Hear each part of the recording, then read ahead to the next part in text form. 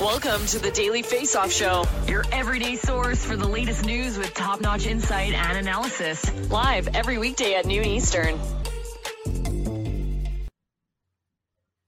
Hello, everybody. Welcome back to the Daily Faceoff Show. It's Thursday, April 14th, 2022, and I am very pleased to be joined today by someone whose work I've admired for a long time. Now I get to work with them, NHL analyst, former NHL goaltender, Mike McKenna. Mike, how you doing, buddy? I'm doing good, Matt. We finally get to do this together. You know what I noticed on the Open, though? Did I miss it? Do we have a jersey with your number on it? If I missed it, I feel sorry, but what's your number for the back of your jersey? Yeah, you know what? The jersey's missing. I, too, noticed it. I'm number 19 after Joe Sakic, Steve Yzerman, my childhood favorite players. And there's no jersey there. It's a little disappointing, but that's okay. And hey, I mentioned Joe Sakic. It's a great transition. Let's get 2 minutes and 30 seconds up on the clock for our first topic of today. And speaking of 2 minutes and 30 seconds, that's how long it took for this game to be over last night between the Colorado Avalanche and the LA Kings. A 9-3 beatdown. Nathan McKinnon gets a hat trick, 5 points. The Avalanche get their 53rd win, franchise record, with 9 games to go. Talk about an amazing season, an absolute wagon, as we've all been calling the Colorado Avalanche. But I'm wondering, you look at the game from the perspective of the LA Kings. This is a crucial loss late in the season. The wild card race, the Kings are starting to slip. They're 4-5-1 in their past 10 games. You look at those wild card standings. Got Nashville, 89 points. Dallas, 88. Nashville, 3 games in hand. Dallas, 3 games in hand. And, of course, Vegas, 85 points, 2 games in hand as well. So I'm asking you, Mike, are the Kings in trouble? Are they going to be the team that falls out of this race? Well, you got to circle that team that's sitting third right now in the wild card, and that's the Vegas Golden Knights, because that club's got a lot of players back into the lineup. Stone, Pacioretty, McNabb, Martinez, they're all back. Leonard's in goal. And LA hasn't been great lately. And you look at that performance against the Avalanche last night, and it was about as poor as you could expect. Now, caveat, it's a back-to-back scenario coming from Chicago the night before where they did get a victory. But, man, like, the Kings just didn't show up. Like, you look at that first goal that was scored by Nicholas Aube-Kubel, and he's on the fourth. It's a fourth line versus fourth line matchup, and Gabe Vilardi's just floating around for LA, and it was indicative of their whole game. That game was over, I know, in the first 2:30, but easily in the first 10 minutes. They're down. LA's down 3-0. Quick's chased from the game, and I just can't help but look at that and think, man, this is a tough one for LA. How are they going to rebound to this loss? Both goaltenders ended up in the game, and again, they just were so lackluster. You have to have a good first period in a back-to-back game, especially against the Colorado Avalanche, the best team in the NHL, and LA was nowhere to be found. I don't like how that looks for them, even if they make playoffs, Matt. It's going to be really interesting to see how they come back. It's so true, and I'm reminded of an interview that Todd McClellan gave with Scott Burnside last week on dailyfaceoff.com, and in that interview, Todd McClellan sort of spoke about how these are all playoff games right now. And that wasn't a team approaching things like it was a playoff game. I know it's the Avs. Everybody takes a beating from the Avs, but still, the urgency, the fact they were down so quick, so soon, it's got to be alarming if you're a Kings fan. Of course, you have no Drew Doughty. He's out for the year with the wrist injury. And I do worry about the goaltending. You saw the graphic there with the save percentages. Both, you have one goaltender below 900, one just above 900. And if you look at the season stats, 5-on-5, the Quick-Peterson tandem, the Kings are 21st in save percentage. So they're near the bottom, especially among teams in playoff spots. That's going to be a problem, I think, come playoff time, if they can even get in. Now, a team that is going to get in and maybe do a lot more damage, this is a team I know you get to see up close quite often, Mike, the St. Louis Blues. They've won 6 in a row. They are 8-1-1 in their past 10. So I'm curious for you. I know, of course, they had sort of the speed wobble in March, but they're really back on track now. Are they an elite Stanley Cup contender right now in your mind? I don't know if they're elite, but they're definitely a team that I'm starting to consider to be a real threat to at least make waves in the playoffs, because they've seemingly, and talking to my mother this morning, who's a huge Blues fan, Matt, she said, they've found their identity. And I go, well, what do we mean by that? She goes, I don't know, but they've got it. Well, that's kind of the point. Like, they've been waffling around trying to find their identity all year. And to me, it's really just means that they're working hard and they're playing direct and they're going to the middle ice. When they speed wobbled in March, they're throwing long passes, they're getting picked off. They just weren't in sync with one another. Now they're supporting the puck better. And of course, the narrative of the season for the Blues, Robert Thomas, his point, his passing ability, 33 points, 24 games lately, Kyrou speed. The young players are getting it done for the Blues. But really, you got to look deeper than that towards the veteran core that's been really solid leading the way. Tarasenko on fire, O'Reilly, Falk, Saad. These players have played huge roles. Even David Perron, the Blues lifer, he's only signed contracts with the St. Louis Blues, 24 goals in 52 games. All right. He's making $4 million, dude. Like value contract. He's about to turn 34. I don't know what his next one will look like. But the Blues have turned this around largely without Torrey Krug, who had been out due to injury. He comes back last game against the Bruins, has a huge night, goal and an assist. Nick Leddy's been a good addition. It's solidified their D-core. To me, the Blues have found their identity. They're playing better defensively, and they're supporting the puck all over the ice. Yeah, I'm with you, Mike. And I think what really stands out to me is the unbelievable depth. You have 7 20-goal scorers on this team already, and you have Robert Thomas at 18. He can get 2 more, probably. Ryan O'Reilly needs 3 more. That could be 9 20-goal scorers on one team. It makes me think of Don Cherry back in the day when he had the Bruins team with 11 20-goal scorers. He used to brag about it on the Rock'em Sock'em videos. And I do think you see recent Stanley Cup champions, they often have teams that can roll 3 dominant lines. Even your third line almost functions like it could be a second or even a first line. I think you're seeing that with the Blues. Right now, you have Braden Shen and Jordan Kyrou on your third line. That's a testament to how deep this team is right now. And I think also on the goaltending perspective, you have Ville Husso back in a groove. I was wondering maybe in March if the biggest workload of his career at the NHL level was getting to him. .898 save percentage in March. April, it's back up to .935. So he's hitting a groove just in time for the playoffs. I do think he's got to be in the catbird seat for that starter's job. I do have to ask you, Mike, quickly as well. Your mom, Blues fan, did she get into the whole Glorious scene in 2019? Well, she didn't paint her front lawn with a big blue note like anyone else. But yeah, it wasn't just my mom. It was everyone else in this city of St. Louis where I grew up. They'd waited forever. The number of times, Matt, that I heard, just 1 cup before I die. And then people find, I mean, I've seen more tattoos of Stanley Cup championships with the blue note on people that I would have never thought would get tattoos in their life. So it was a huge deal for the city. And yeah, it was a really cool moment for my parents, especially. That's awesome. Well, we have the Blues catching fire in the West. In the East, we have the Pittsburgh Penguins, a team that has been pretty strong all year, overcoming a lot of injuries. They've now lost 7 of their past 10 games. And they're a team I always worry about at this time of year because I think the Penguins, they consistently in the Mike Sullivan era have had one of the smallest teams in the NHL. The games get a little heavier. The refs put the whistles away, getting close to the playoffs. And the heavy hockey, I think, tends to hurt the Penguins. It's why they've been bounced in the first round a couple years in a row. But I want to talk more specifically about the goaltending. And here we go, Tristan Jarry. We know, of course, there was the absolute nightmare in the playoffs against the New York Islanders last year. Ron Hextall looks like a genius all year. He backs Tristan Jarry, gives him the vote of confidence. They keep him as the starter this season, but now we're starting to see the numbers slip. We know he's at .896 save percentage for the month of April. He's lost 5 straight games. He's actually .894 in his last 7 games. So the slump is extending longer than that, even back into March. So Mike, as a goaltender, of course, the expert, our resident expert, I want you to tell me, how worried are you about Tristan Jarry, and do we have a controversy? Is Casey DeSmith suddenly a candidate to start in the playoffs? I will say that I have concern about Jarry, but I'm not floored with the problematic thoughts through my head. And the reason being is that even though we mentioned an .896 save percentage in his last 4 games, you extrapolate that out .894, like realistically, Jarry has just been 1 save off recently. And this is a natural ebb and flow to a season. The problem is that it's happening late. And that's not what you want to see heading into playoffs. But I think we do need to look at the big picture here and realize the teams that he's played against during this stretch in his last 5 games that he's lost in a row. 2 games against the Rangers, 2 games against the Avalanche, a game against Washington, all really strong teams. And he's allowed 17 goals against. You bring that down 3 or 4, and it changes everything. I just think that right now, he looks like he's not quite as confident in his saves, and it's just one of those times of the season. Now, DeSmith came in and played a great game April 10th against the Nashville Predators, and he was rewarded with a second start in a row. Obviously, Mike Sullivan trying to get some juice to his team. He came in and he allowed 4 goals against the Islanders in that game. So I still think it is Tristan Jarry's net. I think he's hit a speed bump. I'm confident he can get back to it because at the start of the year, Matt, I thought Jarry should have been in consideration for the Vezina. With all the injuries that the Penguins faced early on, he carried that team. But he's got to find that groove again, or else all we're going to hear towards playoffs are those questions surrounding Jarry and if he can get it done.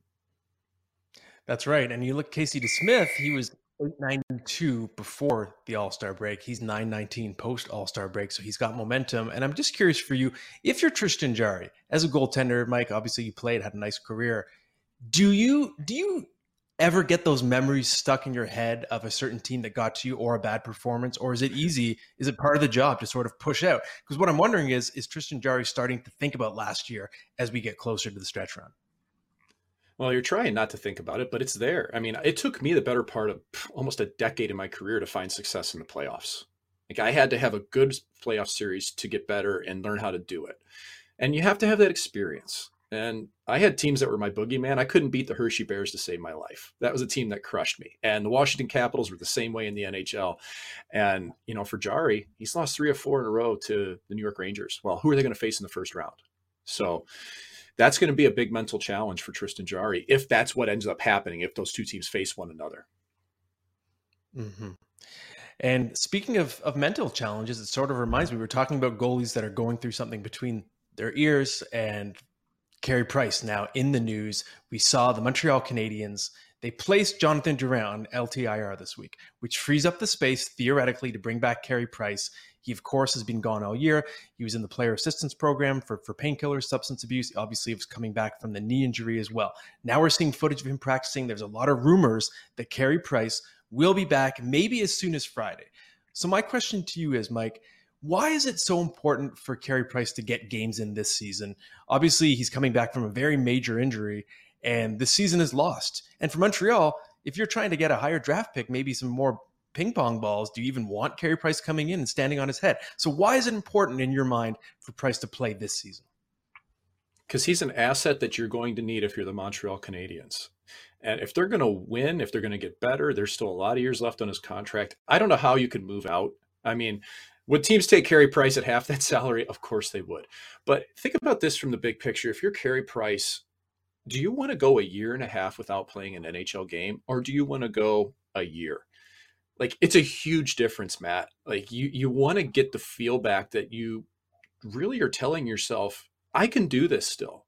Because that's a real question mark for Carey, I'm sure, in his own head is, hey, my knee has not been there. I've missed a lot of time. Can I find my groove right away? Can I still produce at the NHL level? Which seems insane because Carey Price can't, no doubt in my mind. But you kind of need that affirmation in your own head. And, for the Canadiens, what do they have? They're not trying. You think Marty St. Louis wants to go and lose the rest of these games? No, man, he wants to win. And, Jake Allen's out with an injury. Montembeau's been running hot. They've played him a ton. And Primo needs to be in the American League to develop still. Like, let him play some games. Let Carey get in there, get the feel for it, and make sure that going into the next season, he still feels confident that he can do it and that he still looks like he can do it. And I'm confident that he can do both of those things.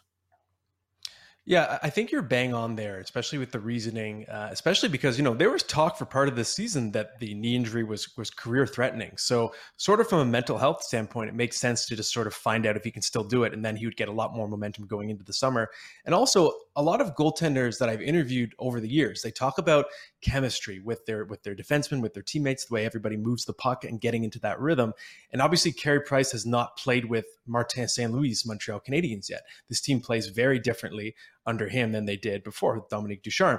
So I think in this case, maybe it's a matter of Carey Price getting a feel for just the flow of the game. He likes to handle the puck as well. So I could see it's almost like a way for him to do some homework for next season and try and get some momentum, assuming he's still in a Habs uniform next season.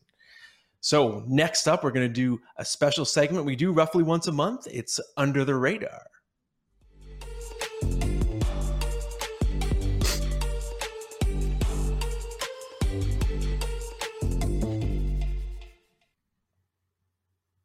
Okay, Mike, it's time for another edition of Mike McKenna. That's you. Under the Radar, delivered by DoorDash. There's my ding dong. I have to hear that ding dong before I know we can keep going. So we're going to talk about a few players that you think deserve more spotlight. We're going to start with the New York Islanders, a team that's sort of been under the radar all season because they were kind of out of it from the start with that 13-game road trip. But there's someone there with maybe the quietest 33-goal season we've seen in the NHL this year. That's Brock Nelson. What are you seeing from him? Exactly what you said. I mean, the Islanders, dude, who's even thought about the Islanders this season? Honestly, because they started off so slowly and they haven't been in the mix. And it's also just not a sexy team. You don't get any media coverage. I shouldn't say media coverage, but you don't get any juicy quotes. Like, it's really locked down from a media standpoint with Lou Lamoriello in charge. So the players just go about their business. And that's what Brock Nelson has done. Okay. Slow start to the season for him. He had 11 goals in 40 games to begin, and he's had 14 in his last 23. Like, that's a huge difference. And a lot of that can be accredited to, at the beginning, all not just the injuries, but the COVID problems the Islanders had. Lines were all over the place. There was no consistency there. And now Nelson's finally found that. And, he's blossomed once again. He's the leading scorer of this team. And you would almost certainly think it'd be Matt Barzal. No, it's not. It's Brock Nelson. And it's all the things that makes him successful. Big picture have really happened lately in the small term here. Okay.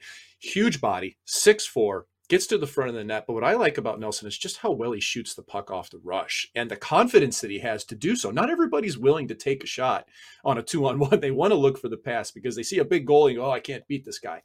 That's not Nelson. He knows he can. He's been filling the net on the power play as well. He's a hammer on the off wing, and he's had 4-game winners recently here, Matt. So I think Brock Nelson's really done a great job with the Islanders and really under the radar. Nobody seems to have noticed it. And like you said, 33 snipes this year, man. Like, it's been a pretty solid season for their assistant captain. For sure. And I do think we're going to notice him more next year. I think this Islander team, you could see the way Lou Lamoriello behaved at the trade deadline. He didn't sell off any parts. He re-signed guys instead, right? So I think they feel that this year is a mulligan year. They're going to come back a lot stronger, and Nelson will be, of course, a big part of that. So we've spoken about the Blues already today a little bit. And of course, one of the guys keying the hot streak is the big fella with the booming shot on defense, Colton Parayko. What are you seeing from Parayko right now? Interesting that you said the booming shot, because that's what Parayko's been largely known for. He can tee that sucker up. I don't even know how fast. He hasn't really had the opportunity to have it clocked. I'm sure he's over 105 in the 107 range, and I've been on the ice against it before. It's a scary proposition, Matt, when that thing's humming at you. But here's the thing. Everybody's expected Parayko to have a big offensive upside to his game flourish at some point. And realistically speaking, it hasn't really happened. Okay. Like, he's been very good in terms of creating for the team, but he's really become a premier shutdown defenseman in the NHL. He's the first guy over the boards in all situations for the Blues, especially in the defensive zone. Takes more faceoffs in the zone, defensive zone starts than anybody else on the club by a long shot. And I think the biggest thing for Parayko, especially of late, is that he's been healthy. And the underrated ability about him is that he can skate. He's a big man that can really move. And that lets him close gaps in a hurry. That lets him create separation when he's going up the ice, to create outlet passes, to get the puck going up the zone. And you really see his responsibility in the plus minus, Matt. I mean, he's in February, man, he's plus 29 on the season with 11 points. All 5-on-5. So he's been carrying the mail defensively and at 5-on-5 play for the Blues. Played a lot of the season with Nico Mikkola, a rookie early in the year. Now he's played more with Scandella. They've experimented with Nick Leddy, who's been a big addition for the Blues. So Colton Parayko at 28 years old, over 500 NHL games played, counting playoffs. He's really hit his stride as a number one defenseman in the league. What's so fascinating too is he's someone who, it's not like he was, a top 5 pick in the draft. He sort of slipped through the cracks. But when you saw him as a rookie, I remember just seeing the raw tools that he had, and it was clear he was going to be special. So it's pretty cool to see it kind of all coming together for him. So let's go to one more. This is a player who comes from that US NTDP pipeline that just continues to churn out stars. I think it's just going to make USA a hockey superpower for years to come. But there's one in particular you're looking at out of Minnesota. Who do you have your eye on right now? It's Matt Boldy. And, you started the year looking at the Minnesota Wild thinking, who could possibly be an addition that's going to make a difference coming up from the Iowa Wild, their American Hockey League team. And Matt Boldy was somebody that I had circled. Early draft pick, first rounder, and he didn't make the team out of camp. He didn't have a great camp, but he went to the American League, he put up points there, and he came to the NHL ready to go. And I think the big thing when I watch Boldy is that he's just unafraid to take the puck to middle ice. And that's a scary place for a lot of players, especially on the rush. He's not afraid of that. It's really impressive for a young player. He's very poised with the puck. He doesn't get rushed with it. And if you look from February 1st, he's got 21 points in 28 games, and he's seeing a lot on the power play. So as the season's gone, his game has grown, and so is the trust from head coach Dean Evison surrounding Matt Boldy. And Matt, I talked to Ryan Carter, who does work on the broadcast for the Minnesota Wild, and he said, man, one thing people don't realize is that I think Boldy was really motivated, and it gave him confidence to see other NTDP players playing a big role in the NHL. You look at Jack Hughes, Trevor Zegras, Cole Caulfield, they all played together for that national development team in the US. It gave Boldy the confidence to realize that he belongs in the NHL and that he can play there. And I'm telling you from firsthand experience, from a guy who never really felt like he belonged in the NHL, it matters, because once you feel like you're in that club, your confidence grows. So Boldy's done a really nice job. He's played up to second line minutes and now some power play time for the Wild, and he should be there for years to come. Yeah, I'm with you. He was someone I planted my flag on the Matt Boldy planet, I guess you could say, before the start of the season in fantasy hockey circles. I said, get this guy. He's a sleeper, because to me, he's just one of those players who scores at every level. That's just, it's the opposite of a red flag. It's a green flag, I guess you'd call it. When you score, it doesn't matter how many times you're promoted, every new level, you just keep scoring. He made the AHL look, I think, positively easy. So you could see it coming. I'm not surprised that he's been such a good rookie this year. So that is the Under the Radar segment delivered by DoorDash. You can see the promo codes at the bottom of the screen here. It's DFODD for Canada, DFODDUS for the USA. That gets you 25% off and free delivery on your first order.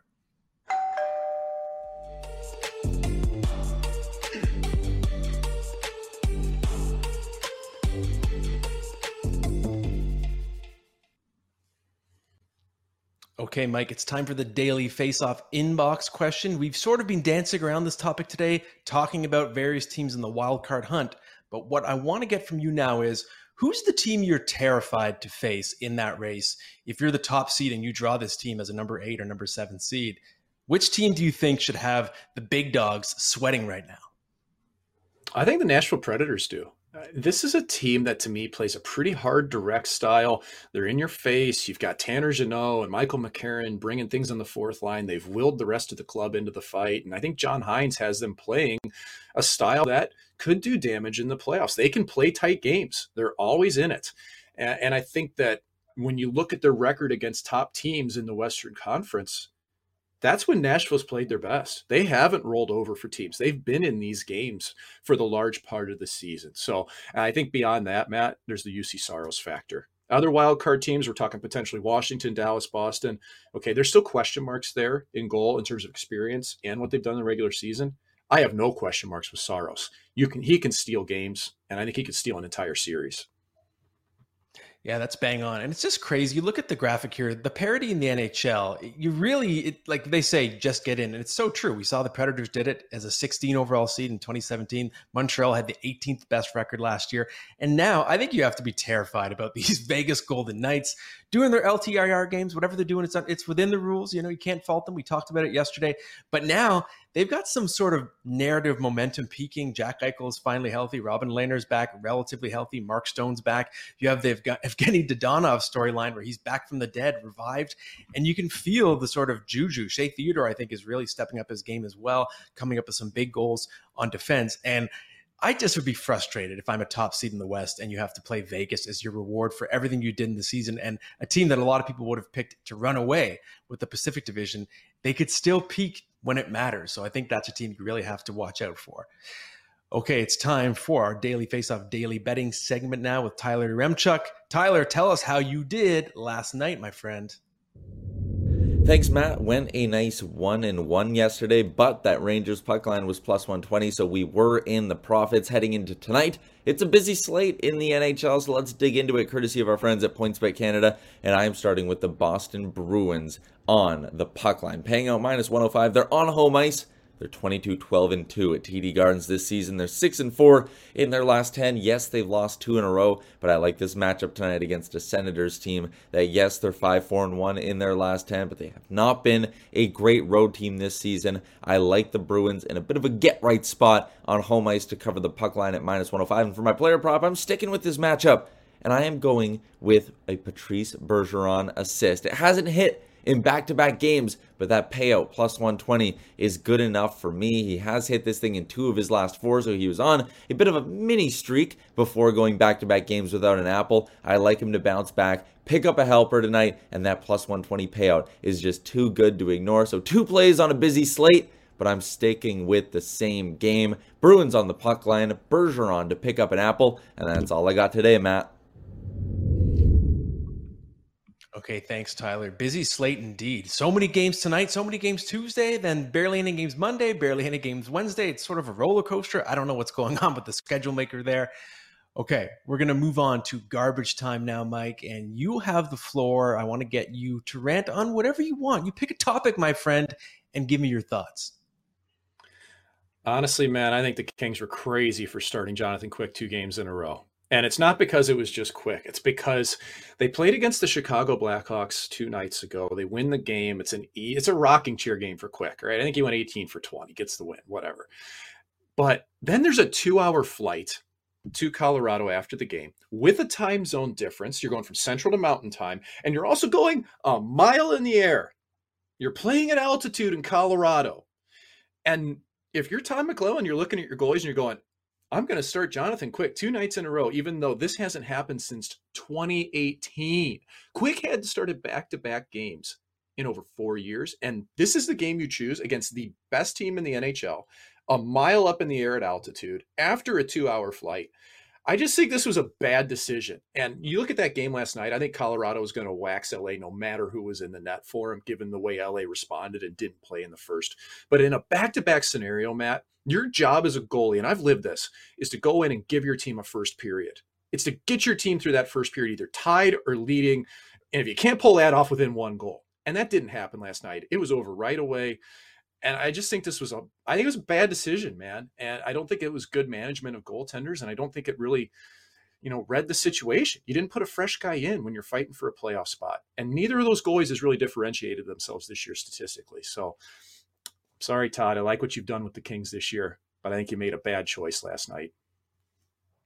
That's right. And I will say to everyone watching, it's not a hindsight 2020 situation. I got an email from Mike last night saying Kings are going to get killed. And then later, Kings got killed. And you called it. You called it in advance. You did. And Jonathan Quick, the thing about him, this has always been the case, even in his prime, he plays a physically demanding style. He's so athletic. He's obviously not one of the biggest goaltenders in the league. And he's been injury prone in his career because he just moves around a lot, right? Obviously, you can speak to it better than I can, but I know he's a great athlete. That's always been his style. So to make him play back-to-back with a style that can be demanding on the body, it's a tough decision. And also, I'm curious for your perspective on this. Cal Peterson, is this not a vote of extreme non-confidence? You're supposed to be the heir apparent starter. You get the new contract, $5 million, a back-to-back. You're always going to play a back-to-back against the best team in the league, and they sit you. What are you thinking if you're Cal Peterson right now?